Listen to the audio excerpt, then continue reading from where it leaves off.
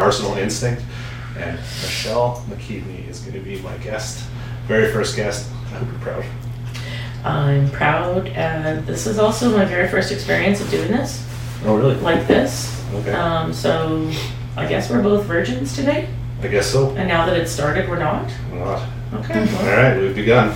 Raw as fuck, you said. There you go. Okay. So the way we're going to do this is I don't have really any questions planned out for you. We're just going to bullshit and see what we can come up with for the next, I don't know, half hour or so. You know, I've known you for a little bit, so we kind of know each other, and we've had some conversations before, but yeah. So those ones we can't talk about. No, we can't talk about those. So basically, what I want to do with this podcast is I kind of want to start talking to ex-first responders or current first responders who have opened up a business and are successful doing that. As you know, these people don't know, but I was an ex-police officer, got PTSD from a call that I went on, had a big fight with workers' compensation, and decided to open my business.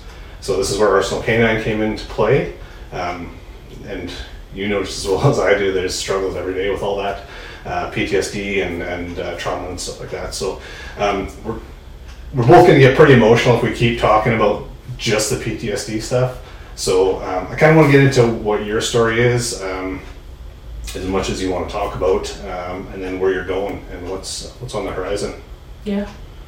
Well, you know what? The first thing that I admire is your openness and your willingness to be able to share, your coming out, if you will. We always we call it out and proud. Yeah. Once people receive their diagnosis or accept that that they have been diagnosed with an operational stress injury or PTSD, if you will. So the first thing, I mean, our years training, getting to meet you, we never really covered that. Like in the year that we were both at the same gym, mm-hmm. You were doing your thing, I was training for powerlifting, and it was just one of those things that we didn't talk about until one day I told you what I wanted to do, and then all of a sudden you're like, oh my gosh, like I have PTSD, I've been diagnosed, and then we just kind of started talking about other things. Yeah. And the really weird thing is at that time, I had been reached out to by a UK vet who had emigrated to Canada. I had some experience with his mental health and needed assistance right away, and ended up being hospitalized in Regina, and noticed that there was a number of first responders that were coming, veterans as well, which is what he was. And they wanted just to talk about things that they all understood that maybe the other citizens or the other patients didn't quite understand, because it's a different world. Totally different world. And that's why, it's kind of why I wanted to be open with it. I spent a lot of years I don't know, almost being ashamed, you know what I mean? Because in the policing world, everything is like, oh, you gotta suck it up, be a man, don't be a pussy, all that stuff, right? So I'm finding that now that, like I said, I kept it closed for a long time, and now I'm kind of taking that as, coming out more of it, and it's starting to help me, process things a little bit better.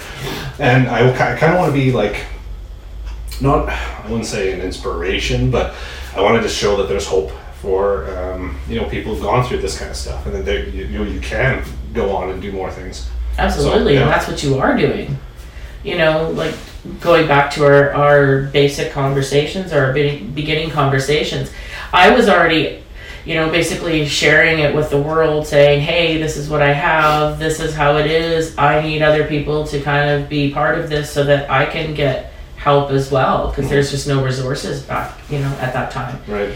And so for me, coming from a corrections background, I just felt really isolated and not supported, and so I shut it down. I just focused on what to do and get back to work type thing, and really not deal with it until it manifested in other ways, and we can share about that later. But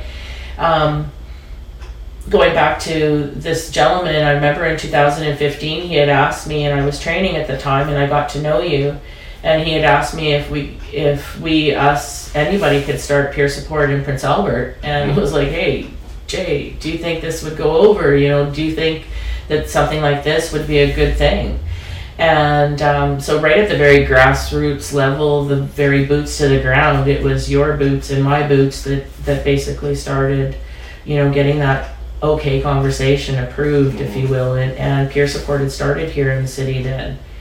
And now our group basically has been reformed since those days and changed around, and the whole group is called What's Important Now, and it's the WIN group. And really our focus is to help people to be able to stay in the moment and just focus on what is important at this exact moment of whatever they're feeling, and just to try to stay present, because most of us coped in different ways, and I've watched a lot of guys and ladies come through my peer support groups now since 2016 that are on their second, third marriages because the fight or flight is still happening. Yeah.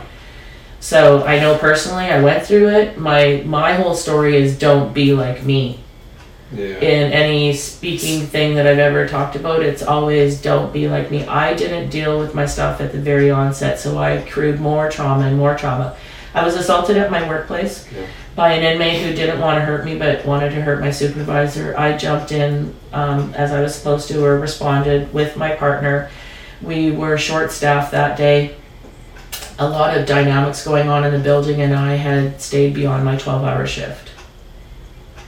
And the inmate received some bad news. We were escorting her back to her unit, and she became combative, and there was a lot of posturing that needed to go on. And she just became absolutely unruly and very, very aggressive. And it was just sudden and just intense. And I had long hair then, and I wore my hair down that day, which I never did. And it was also April 1st.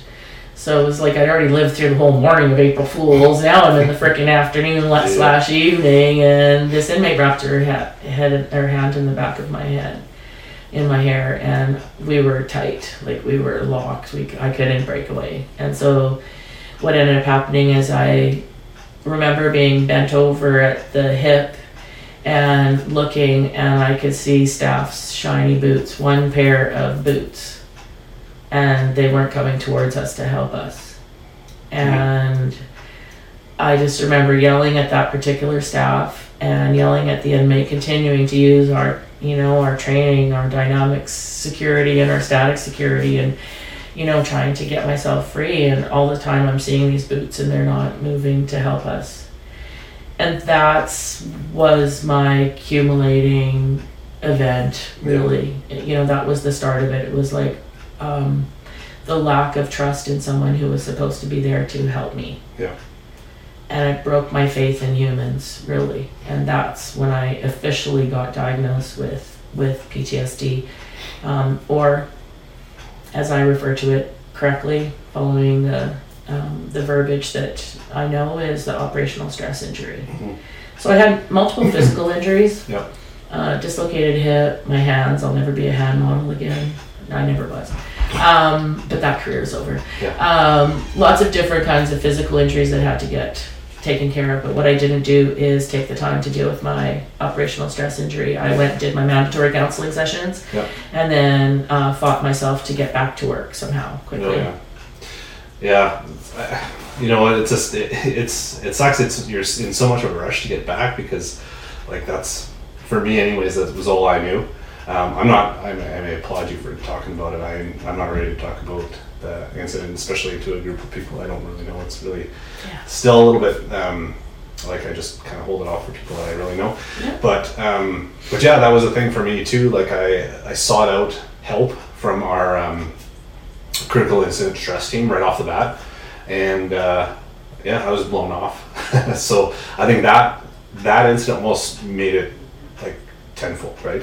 That I wasn't important enough to, my feelings didn't matter. Like, if you can't even go back and, help me out, and, when you're supposed to be there to help your officers, right?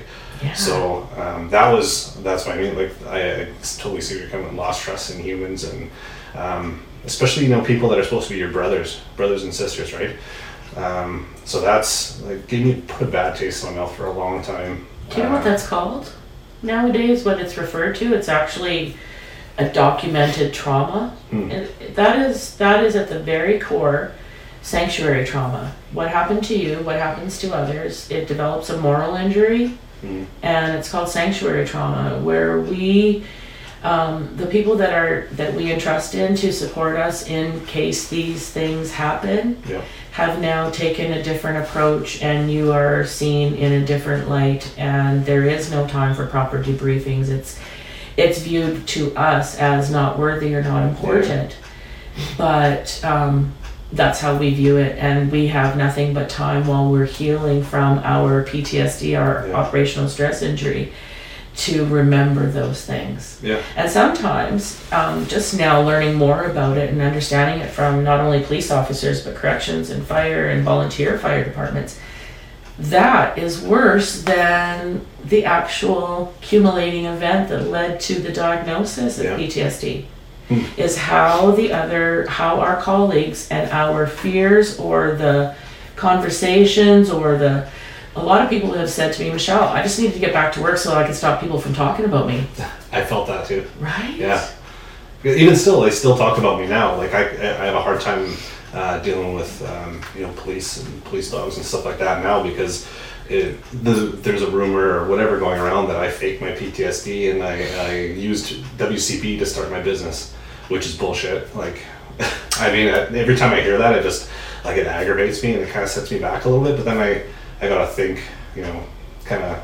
why I'm actually, you gotta understand the real reasons why it's all, and absolutely just kind of stick with yourself and not worry about what others think. But wouldn't it be perfect just to say that because of the job that you chose, and because of an incident that happened as a result of your job, that's enough? Yeah. Why does it have to be I've been to several of those calls and none of that happened to me? Well, you know what? Well done. Yeah. But, sir, the fact of it is, and I usually give them the Mama Michelle talk, because it's reality, because I don't have any time for bullshit. And nobody told me factually or straight up. There's a lot of flowery words that are used, and a lot of cajoling, and not a lot of real valid insight coming from people who actually been there and fucking get it. Yep. So I sought out to be that person for people, to end their sorrow and suffering, to say, listen, WCB is a process, and you need to do the process properly. And so here's some steps that we have learned through the people that come to our peer support group of how to handle a mental health claim with WCB. Yeah. And we'll be there to assist you. Wow. Lots of people are filling out the paperwork. Not only have you suffered the injury that happened at your job doing shit that nobody else ever signed up for, right? Mm-hmm. And then now you've got to fill out a mountain of paperwork, see a number of people that you've never known would never be in your life, but now you've got to pour out all your stuff in order to be seen as, is this from work? Is this not from work? Yeah. Really? Why? Is it really that, or is it accumulation? Is it one incident? Or right. Yeah. And so, first of all, no one fucking wants this operational stress injury diagnosed. Nobody wants to pass the test, if you will, to say you have PTSD. That's enough of a kick in the nuts for a guy and a stab in the heart for a woman to ever have to receive that news, first of all. And when you are alone and misunderstood and not supported by the colleagues that you thought you had as brothers and sisters, where the hell do you go with this? Yeah, I wish there was something like what you are starting. We'll kind of get into that in a little bit, but when I was going through all this, because there's, I wasn't a big drinker before, but going through this whole process, I was down in like bottles and bottles of alcohol every night. Oh my God, you're the only one I've ever heard about. Yeah, right? And then I don't know how many times I brought my gun home and it was against my head, right? Because you don't know who to turn to. It's and you don't like the person in the mirror. And you don't like, exactly. So I was lucky. I made a phone call to one person, a good friend of mine. She showed up right away. So that was probably the closest time that I, was almost not going to be around. But, it's, you have to have those people around that are kind of help you out. But Anyways, so your background. Tell me a bit about your background and why and what this is all about. River Valley Resillience Retreat. So I know what you just did there, and it's I okay. And so we're just gonna let it pause for a minute. Yeah, we'll go you back. know what? I appreciate your honesty, and that's when those things come up. Absolutely, sit in it. It's uncomfortable as shit, but just sit in it and go. You know what? Just by feeling it and expressing it, I'm okay. Yeah, I'm okay, Scooter. But yeah, so you have a background. So my background is in social work, and so I started in corrections 100 years ago when you needed to have a degree in social work or psychology. Okay. And nowadays, the joke is that same with all first responders and a lot of frontline staff. Some of the occupations you might just need a pulse, because we don't have a whole lot of recruits and resources or extra people volunteering to do the shitty jobs that these are being known for. So it basically when I experienced my experiences in corrections, I was already a mental health therapist working up north and doing First Nations community jobs, and I had a private practice and all while still working at the Pine Grove. And basically when I got sick or hurt, I realized that there was nothing. And so fast forward, I meet you. Yep. I find now. Yeah, I find others that are like at the gym, because you're forced to go when you're on WCB to go work out in a place, in a gym, even though you may have a fear of being around other people, or some of the programming suggestions are not quite conducive to what we need for mental health care, but that's okay, we're getting there. So it was just basically a conversation, and found a whole bunch of people that were suffering at home and suffering alone. Yep. And we started out at Little Red and out at the Cosmo Lodge there, and all of a sudden people were showing up every Sunday. And then we moved to town to Cornerstone Methodist Church, and here we are 6 years later, and we are still meeting, and people are still showing up. And wouldn't you know that PTSD and operational stress injury can be managed, and that's what these people are learning at peer support, that are not alone. Yep. That's what we have. So by virtue of that, I met one of the city firefighters who I always say is out and proud as well. And in our discussions, that's how I learned about Jeff Reeder, was that there was a Prince Albert City firefighter who had been diagnosed with PTSD and worked very hard on getting himself back to work. So I was like, oh my God, just kind of like when I met you, hello, welcome. I had a whole group. I had a correctional officer, you. Yep. Now I have a firefighter. I mean, I'm finding all these people, plus the veterans, plus EMS, plus corrections. I mean, holy crap. No shortage of finding people that were diagnosed. Now I just needed them to talk. Yeah. So it's funny because you and I have talked about this all the time, and I know all about it. I still haven't come. Yeah. So you kind of helped me to find out locations. You made some phone calls. You helped me to sort out all that stuff. I remember in the very beginning. And then, you've sent people, you've shared the info, but you've never actually attended, which is just fine, because sometimes groups are not, the best choice for some people during certain stages of their journey. So I met Jeff. We started talking. I started being invited to the fire hall to go and have like coffee breaks and just kind of chit chat with the guys. And then some of the gentlemen have been able to reach out to me over the past few years privately and confidentially, and just be able to unleash some things that they needed to get rid of, and so I could point them in the right direction.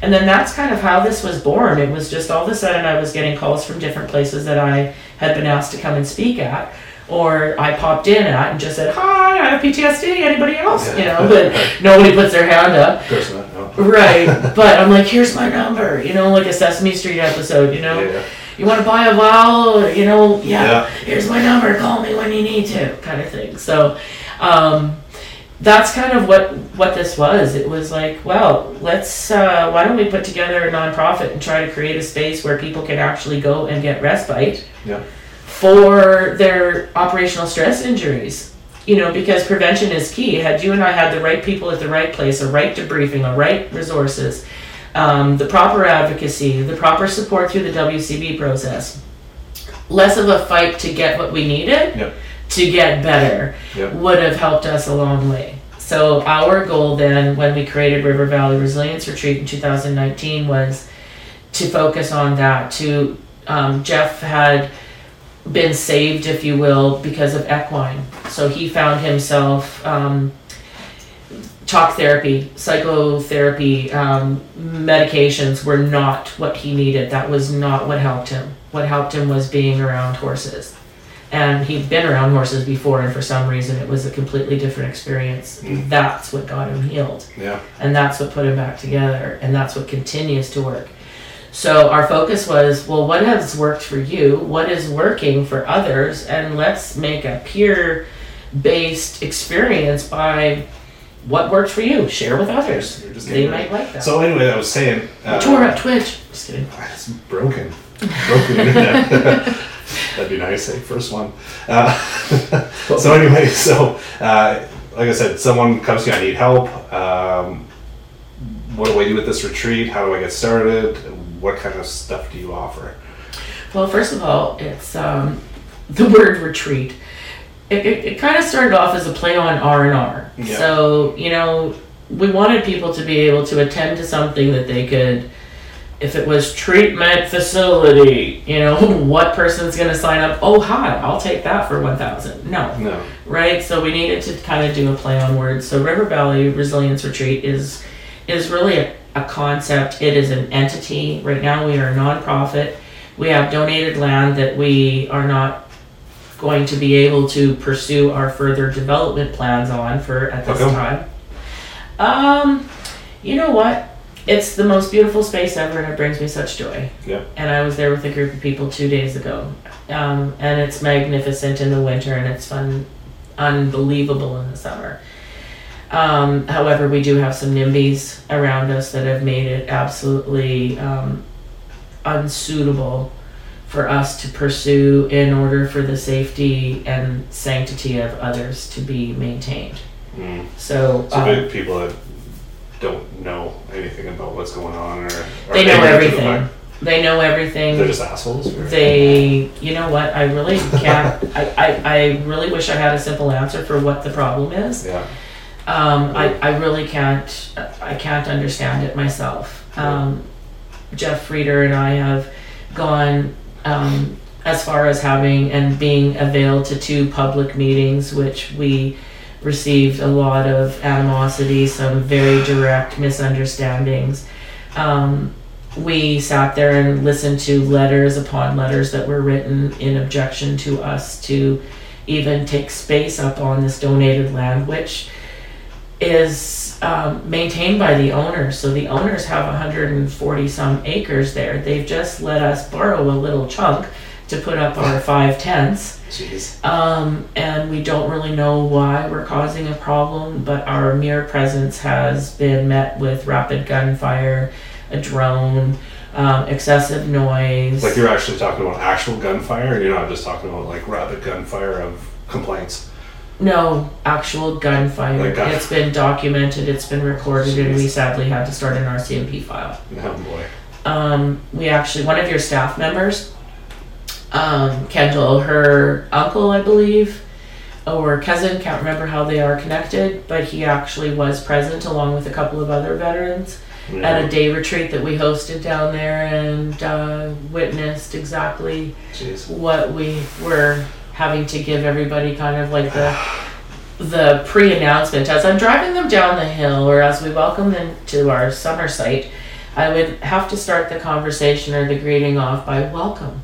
This is our day retreat spot for River Valley Resilience Retreat. Now, while you're down here, I must tell you that you may or may not encounter gunfire. You may not or may encounter some excessive loud noise disturbances, or possibly a drone. Oh. And I apologize for all of that in advance, but I will keep you safe as best I can. That's got to be good for people like military veterans and stuff. You know what? I'm so brilliant. I freaking used it as the best exposure therapy training session you could possibly get. Yeah. It was like, so do you have a problem with gunfire? Yes. All right, good. Let's work this out today. Yeah. It was absolutely obnoxious, volatile as fuck, and I can talk about it now without my service dog freaking out. Yeah. Because I didn't personalize any of it. It is all on them for how they feel That's and awesome. what they do. Yeah, because I mean, you can take that as a problem, as an issue, and then like internalize it or make it like an issue for you to not move forward. But that's awesome. You work through it. You use it to your advantage, and it's just that positive thinking and moving. Taking opportunities where usually people we see picked the problems. The right? furthest spot on the donated land, adjacent to the river, that has no houses, nobody around. It's got a part-time shack, if you will, that has some neighbors that also reside there, but only in the summer months. Mm-hmm. We were never allowed. We didn't let anybody ever stay there except the landowners allowed the gentleman that I spoke to before, my firefighter from the Humboldt crash. Yeah. He found and sought solace at this place right from day one. And so we actually had our peer support nights out there on Sundays. Oh, nice. And so we experienced a lot of fun things on those nights as well, which were documented by people in our group. Yeah. So you guys were partying and like listening to loud music? Or No. Big bonfires and everyone's circling around? No? Nothing No, like that? there was nothing. I mean, there was no hoot and hollers. There was a lot of Kleenex and people crying and maybe people laughing. But that is the most noise that we created. And so this gentleman still decided he wanted to stay there because he got to know the landowners really well and they accepted him for where he's at and how he is. So he stayed there. I think we had 5 tents. His goal over the summer was to sleep in each one of the tents all throughout the entire season, and he did accomplish that. So he let us know of some of the evening things that were transpiring as well. So right now it's perfect. I have a giant military tent donated by another organization called Hoggins Veterans Ranch from Alberta. Okay. They have kind of taken us under their arm and just said, listen, we get you. We know the hustle. We know the hassle. And we also know about, how to deal with unruly neighbors. So they just encourage us to continue to utilize the land that's been donated and not, pursue anything further in terms of, what we would want to build there to make it more hospitable for our veterans and our first responders. So right now we're operating out of a military tent. This past Saturday, we were asked to create a day retreat for the provincial and federal staff of the Murdered Missing Women Indigenous group. Right. So these are the frontline ladies who assist the families in their times of crisis. So we were asked to provide them a respite day. Mm-hmm. And you know what? It was a phenomenal day. It only happened 2 days ago, and I am still just emotional and knowing and inspired still that nothing happened that day. There was no gunfire. You can't really get to us in the winter. Yep. So yay for us. But you know what? Just the stuff that we heard, that we shared, that we were able to give them in our heated military tent and our outside fire with the surroundings that we had and the people we put in place as our team, that was impactful. And we made a difference that day. Nice. And so it's not just for first responders, this retreat. No, because first responders to us are all public safety personnel. But our demographic for River Valley also includes tow operators, it includes crisis staff, it includes funeral staff, it includes mine SISM teams and critical response teams, because they go through a lot. Same with on reserve. So our demographic is all those who serve the public, really, and these others. So this weekend, those were frontline staff. They're the ones that take the phone call, sit with the families that are experiencing, the loss or they're missing or their murdered loved one. And so heavy work. Yeah.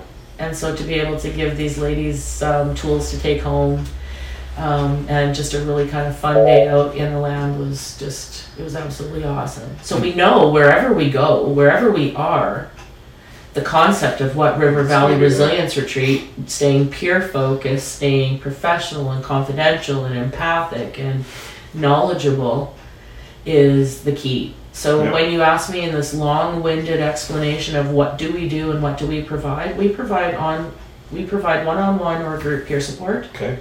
We provide advocacy, so you come to our group and I usually start at the head to toe. Do you have a doctor?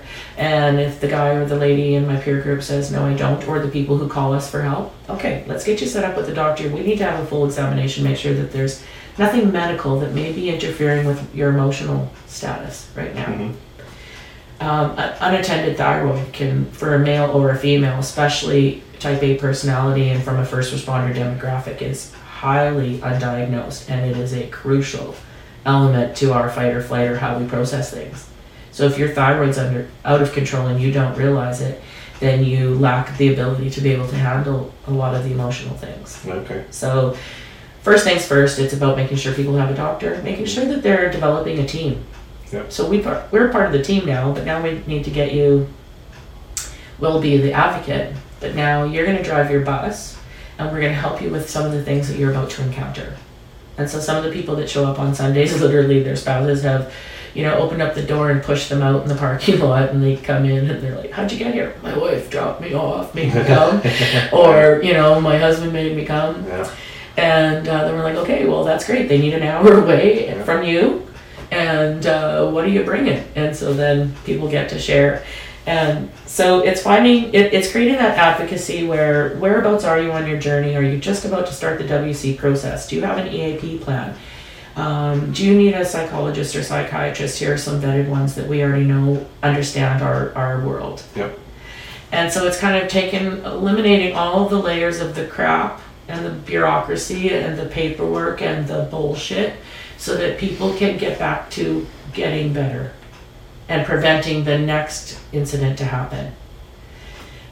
And if we don't treat it that way operationally, you as a cop, well, yeah, you knew what to do operationally, yep. But emotionally you were thrown into a tailspin and there was nobody there to go, hey, this is what you're going to do for your mental health. Yep. And that's what we're saying. It should be the same. Yeah. Okay, so in saying that, how did that transcribe into what you're doing and how you started it? So how did you kind of sort things out in your head starting your nonprofit? I don't know if you understand what I'm trying to ask you, but of course there's ups and downs and Mm-hmm. stuff like that. How did you deal with the bad days? How did you deal with some of the letdowns that came? Basically being a manager or running a business, this is basically what it is a business, a nonprofit business, but how did you go about running a business with your stress injury? How did you find that?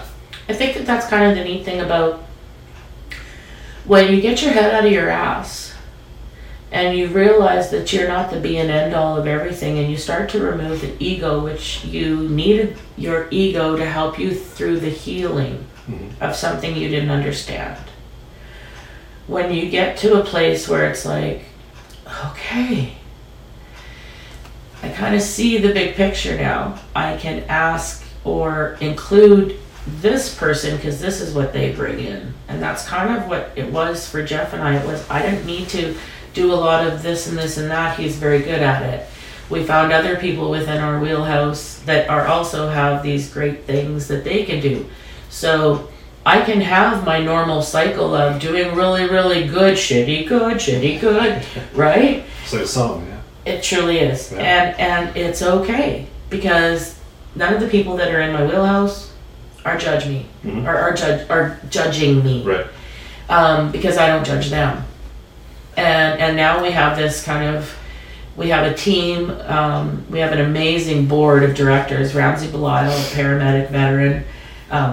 He brings strength and balance. We have another gentleman, EMS, or a paramedic, Christopher Garland, who's also a taxidermist, so you can see how he takes out his stuff from his working days and into a form of a hobby, and he's amazing at it, very well sought out man. So he brings the perspective of that for us as well. Tara Kennedy Harrison is our board chair. She has tons of business experience. She has been on tons of really amazing boards, if you will, or boards as executives. So She has an empathy to understand. A lot of her friends are first responders. Her daughter is a nurse. So she knows our world, and we don't have to explain a lot to her. So she handles all the stuff that I don't want to. I don't need to. And make sure that it's taken care of and I'm not being taken advantage of. We have another person. We have a gentleman who takes care of our website right now as a volunteer, used to be a paramedic, also worked in counseling others and life skills and that kind of thing. So he kind of brings a balance of that to us. So everybody from our photographer, she's been with us from the very beginning. She has now shared about her own struggles when she was a correctional officer, and then turned to photography. So the person who gives or who makes our little candles for us that we can sell is also a former first responder. Everybody in our wheelhouse has a skill and an attribute that allows us to be able to support others even when we don't have the energy that we need to have. I don't need to take everybody's stuff on. I can delegate it to others now. I know, and I think that's like a huge thing. I don't know if it's typical of people like us, but I felt the need when I was doing this is to take on everything. I needed to do everything. I needed to have that control of everything, and then it wasn't until I started like learning how to delegate and trust other people to take action, take responsibility for that kind of stuff is when I started, it was actually like a breath of fresh air, a little bit of relief, right? Like, oh, this isn't all on me, right? Like I'm allowed to relax. I'm allowed to chill out a little bit. But it's all the word trust. You didn't trust. Yeah. The only person you trusted was you, and that was even iffy. Depends on the day. Yeah. That's right. And that's the thing, when we're seeing ourselves go with this really weird lack of continuity, it's hard to go and take our thoughts on our bad days and go, can you just do all that? It's harder for us to express what we need other people to do than it is for us just to do what we've been taught and trained from the beginning of our careers. Suck it up and get the fuck at it. Right? So we carry that through our illness and our injury to our next task, and we're very, very good at it. We're not going to trust. We're going to own it. That way it can't go sideways, because this has failed us. These people have failed us, and I'm not going to get fucking failed again. And then all of a sudden our bad days hit, and we're like, fuck, I'm failing myself. No, you're not. You're actually, this is healing. And that's what it's about. And the days that you are absolutely type A on top, know that there's going to be a couple more days that are going to be really shitty as hell. Because you can't stay at that level, because it's not achievable for anybody. So by allowing yourself to feel what you're feeling and sit in that shit, that gives you the strength to get through the next day. But trusting in other people and picking and choosing, that doesn't mean, you walk out and go, oh my God, I'm here now, everybody come and, take. It's about cherishing those relationships with the people that you trust the small tasks to. And allowing yourself to let that go. And when they fuck it up, or when they succeed, it's okay, because it's a learning experience either way. And that's what we've had. We've had ups and downs and sideways, and the things that I thought were going to be easy, no-brainers, were met with opposition and weirdness. And I, really realized that it's fear, it's ignorance, it's more fear. And often the people that are against me are the ones that are afraid to be found out. I can see that for sure. It's funny, like, I don't know, I think I'm pretty easygoing, but a lot of the guys and the ladies that come to my group say they kind of fear me, in a sense that if I super stalk people. You're fucking scary. I am scary. But it's because I don't want people to go through this long illness, freaking bleeding out process of being alone. So if you ghost me after like a week or two and I haven't heard from anybody, and I've got probably 47 people I do this to, so I don't want anybody to be really flattered. But if I haven't heard from somebody, then it's like hey, I'm coming over, or, where the fuck are you? Because 10 to 1, you're not doing well and you're not reaching out. And every single person has never failed me, because I am so brilliantly smart, that it's always been, how did you know I've been struggling for what? You know, why are you struggling? What have we learned? You're supposed to reach out then. Well, I didn't want to bother you. You're not. Is it easier to sit in a dirty, shitty diaper pants full of crap than it is to text? Come change me? Yeah, come change me. I cannot change you. Your wife couldn't change you. Your last wife, your mistress, nobody else can change you. It's the person in the fucking mirror that needs to do the changing. Yeah. But the person in the mirror can only change if the system or if the situation is supported. Yep. Because that's too scary to get out of our heads, out of ourselves, to be able to trust somebody else when we've been failed so many times. So what kind of stuff, like, if you want to get a head start on this, if someone's sitting there watching this and they're struggling, they're not quite ready to take the leap into a group class or a group meeting, stuff like that, is there any books that you would recommend? Is there, like, resources online, anything that you can let us know? There are so many resources that we have already vetted, that a lot of people have said, Michelle, this is what, if somebody comes to you from this demographic or going through this experience, that, like, this is what I would suggest. And it's often, we've got some amazing Canadian first responders and veterans in the world, or out and about now, if you will, that are willing to share some support, that are willing to share some tips, that are willing to have that feedback that I can never keep up with in the whole social media world. So I basically, as far as the books, I tell people to get on podcasts. So Operation Tango Romeo is one of the best. Mark Meineke has one of the best podcasts and shows, full of tips, full of resources, full of links, and these are real straightforward, honest people that attend to his show. And so I have heard a lot of really great results from people who don't do the social media world, that log on to the computer and listen to his podcast, and I found some great value. Dr. Jody Carrington is a hilarious practitioner. She is on Facebook. She's I've been told that we're a lot similar. I think I'm older than her, but apparently we're both very blunt and we say what we need to say, and we escape the bullshit kind of thing and get people triaged faster, if you will. But you know what? The first thing that people can do is go onto our site, the River Valley Resilience Retreat. Now, how do we reach you? Yeah, Facebook or our website at River Valley Resilience Retreat. Please spell resilience right or you will not find us. But you can find us on there. You can send me a message or Jeff a message in the sections, and we will then do our best to reach back to you and then find out where you're at. What is your need that day? Where are you at, and how best can we help you? And then we will sort out where you go from there. And so some people, as you said, like, do not want to do the peer support group, don't want to be in a group setting, and that is absolutely fine, because we have the ability to one-on-one peer people. So as more people take our peer support training, which we're offering a certification training, we partnered with an entity from Calgary called Prairies to Peaks. They've been doing this for years, certifying peer support people, and I took my training, I think 5 years ago, from them, and then did the facilitator training just recently, so I could be, mean what I say and say what I mean.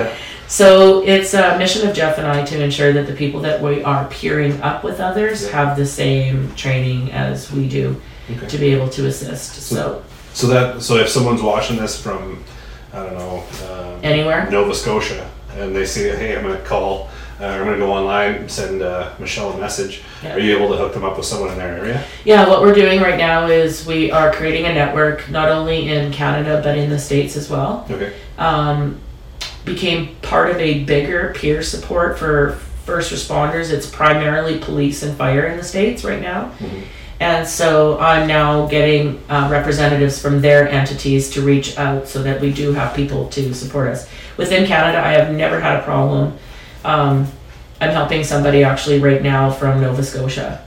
So it is kind of weird. It is kind of creepy. But I also have veterans and other first responders in some of these places now that are in my wheelhouse, if you will. So they take it over. So I typically, if somebody sends me a message and says, I need to just tell you all this, I usually say, let's just short form that. I'd like you to open up once. Right. Yeah, that's tough to do more often, and it's just, So it's kind of my way of self-care. it's my way of knowing that although I have the skills, the tools, and the time, am I going to be the best person to assist this person after they've unloaded all this? Right. So I try to minimize the casualties, if you will.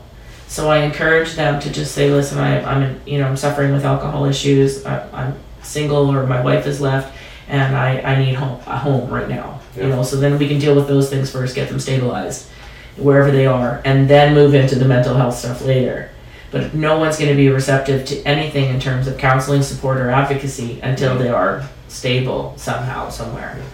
So it's really a case-by-case thing. And we're just volunteers. Like, a lot of IAFF firefighters are very brilliant at peer support. And so now they've trusted in us. If they get a phone call on one of their emergency lines in the States, they will now reach out to us and say, hey, somebody from Canada, we had this, where someone from very far up north contacted an IAFF emergency line, and that person got directed to me. Wow. Yeah, so it was like, oh, okay. And it turned out the person just lives, farther than L'Orange, but didn't know where to reach out. Oh, that's awesome. So it's getting there. I mean, that's the thing. We just want to be known that we are a safe place, whether it's by phone, internet, texting, talking.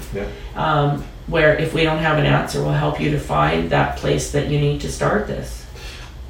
So if someone's watching this, maybe they don't have PTSD or operational stress injury, but they believe in what you're doing, do you guys accept donations?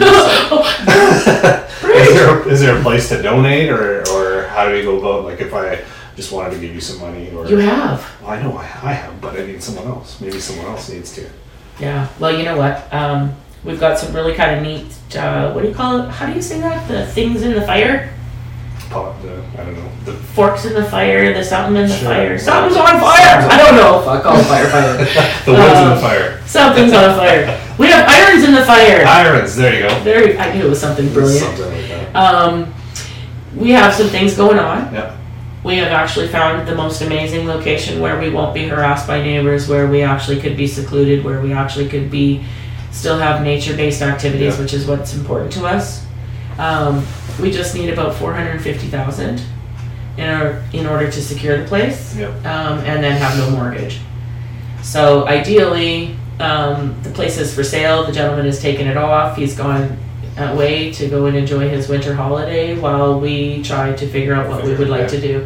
Yeah. Okay. So that is a perfect goal. So if anybody would like to donate, we can also provide a charitable receipt through another entity that is assisting us from the same veteran first responder respite world. Okay. So we can accept donations.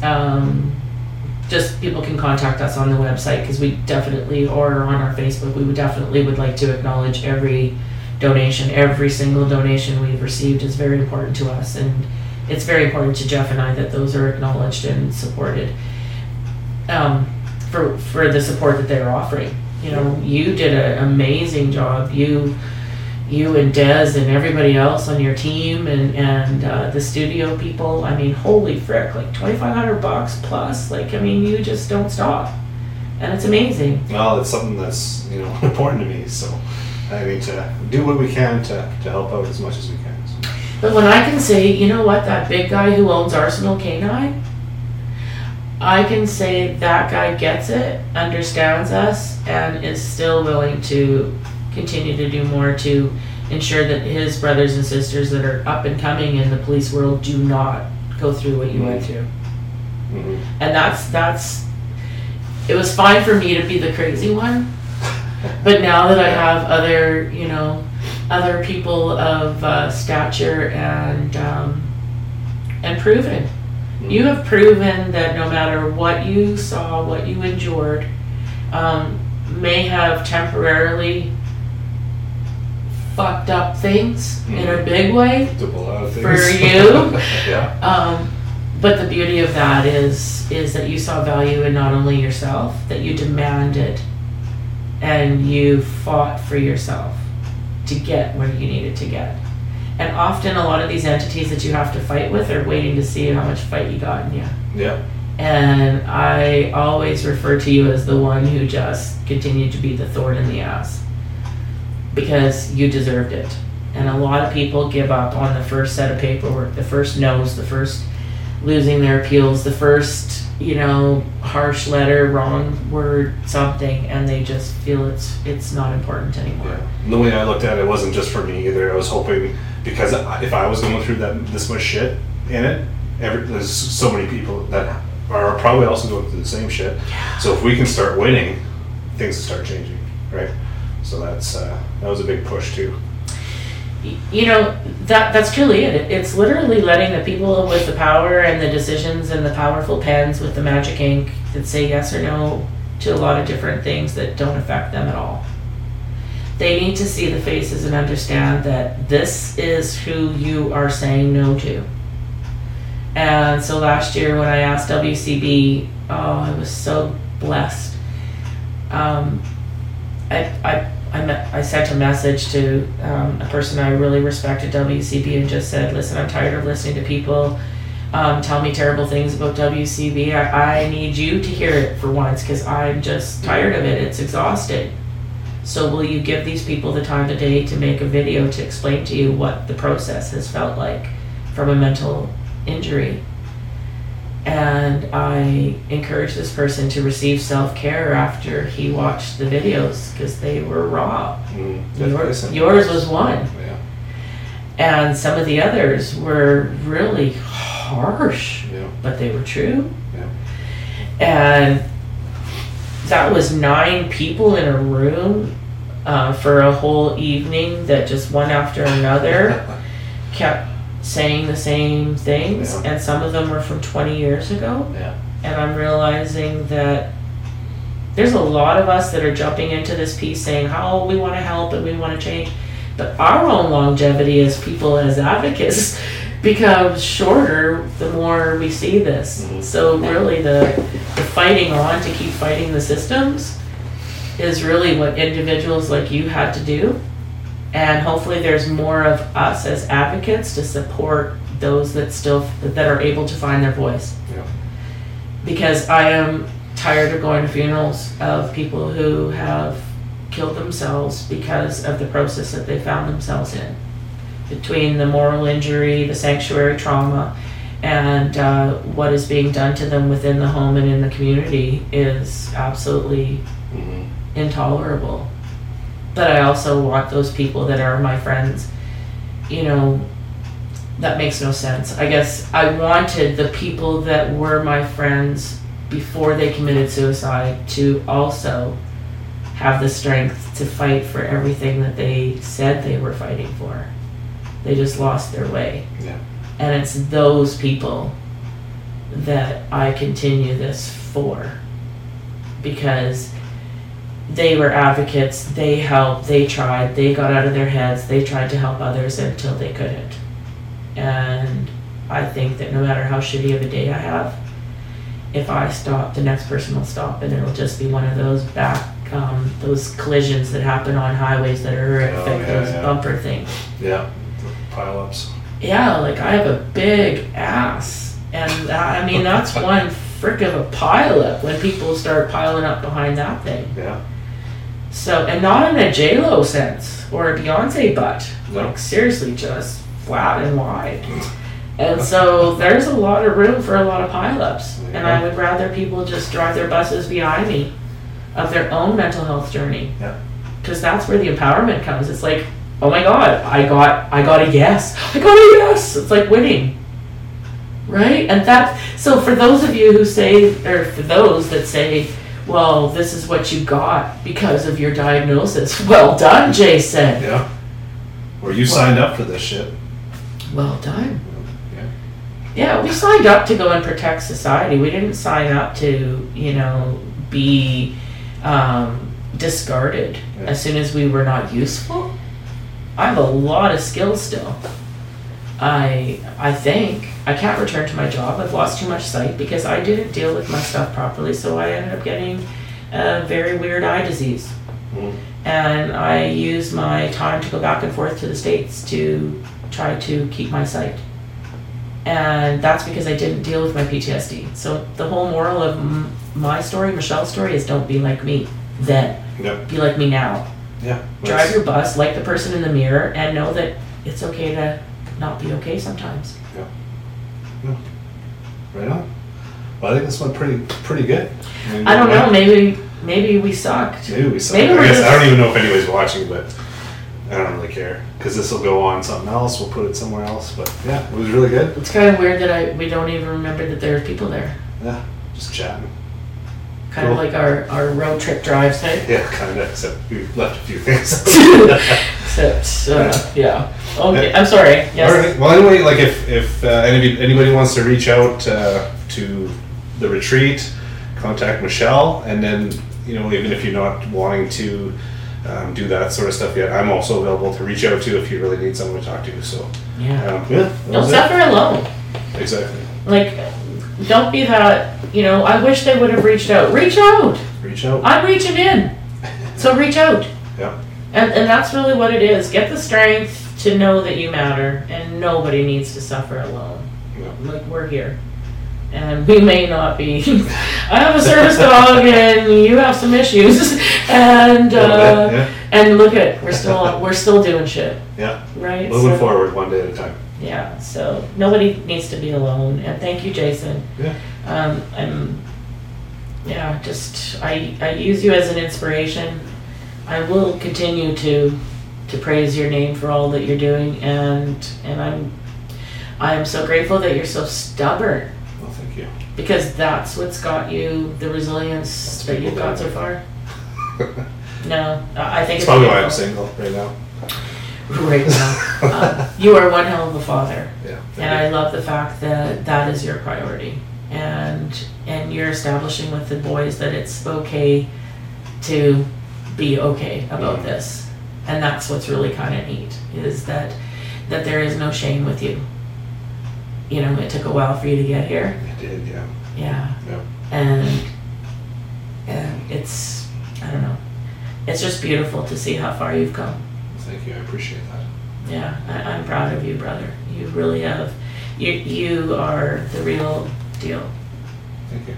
And I know this is going to help a lot of people. Not maybe this episode. I'm sure it will. Maybe not this particular beginner one.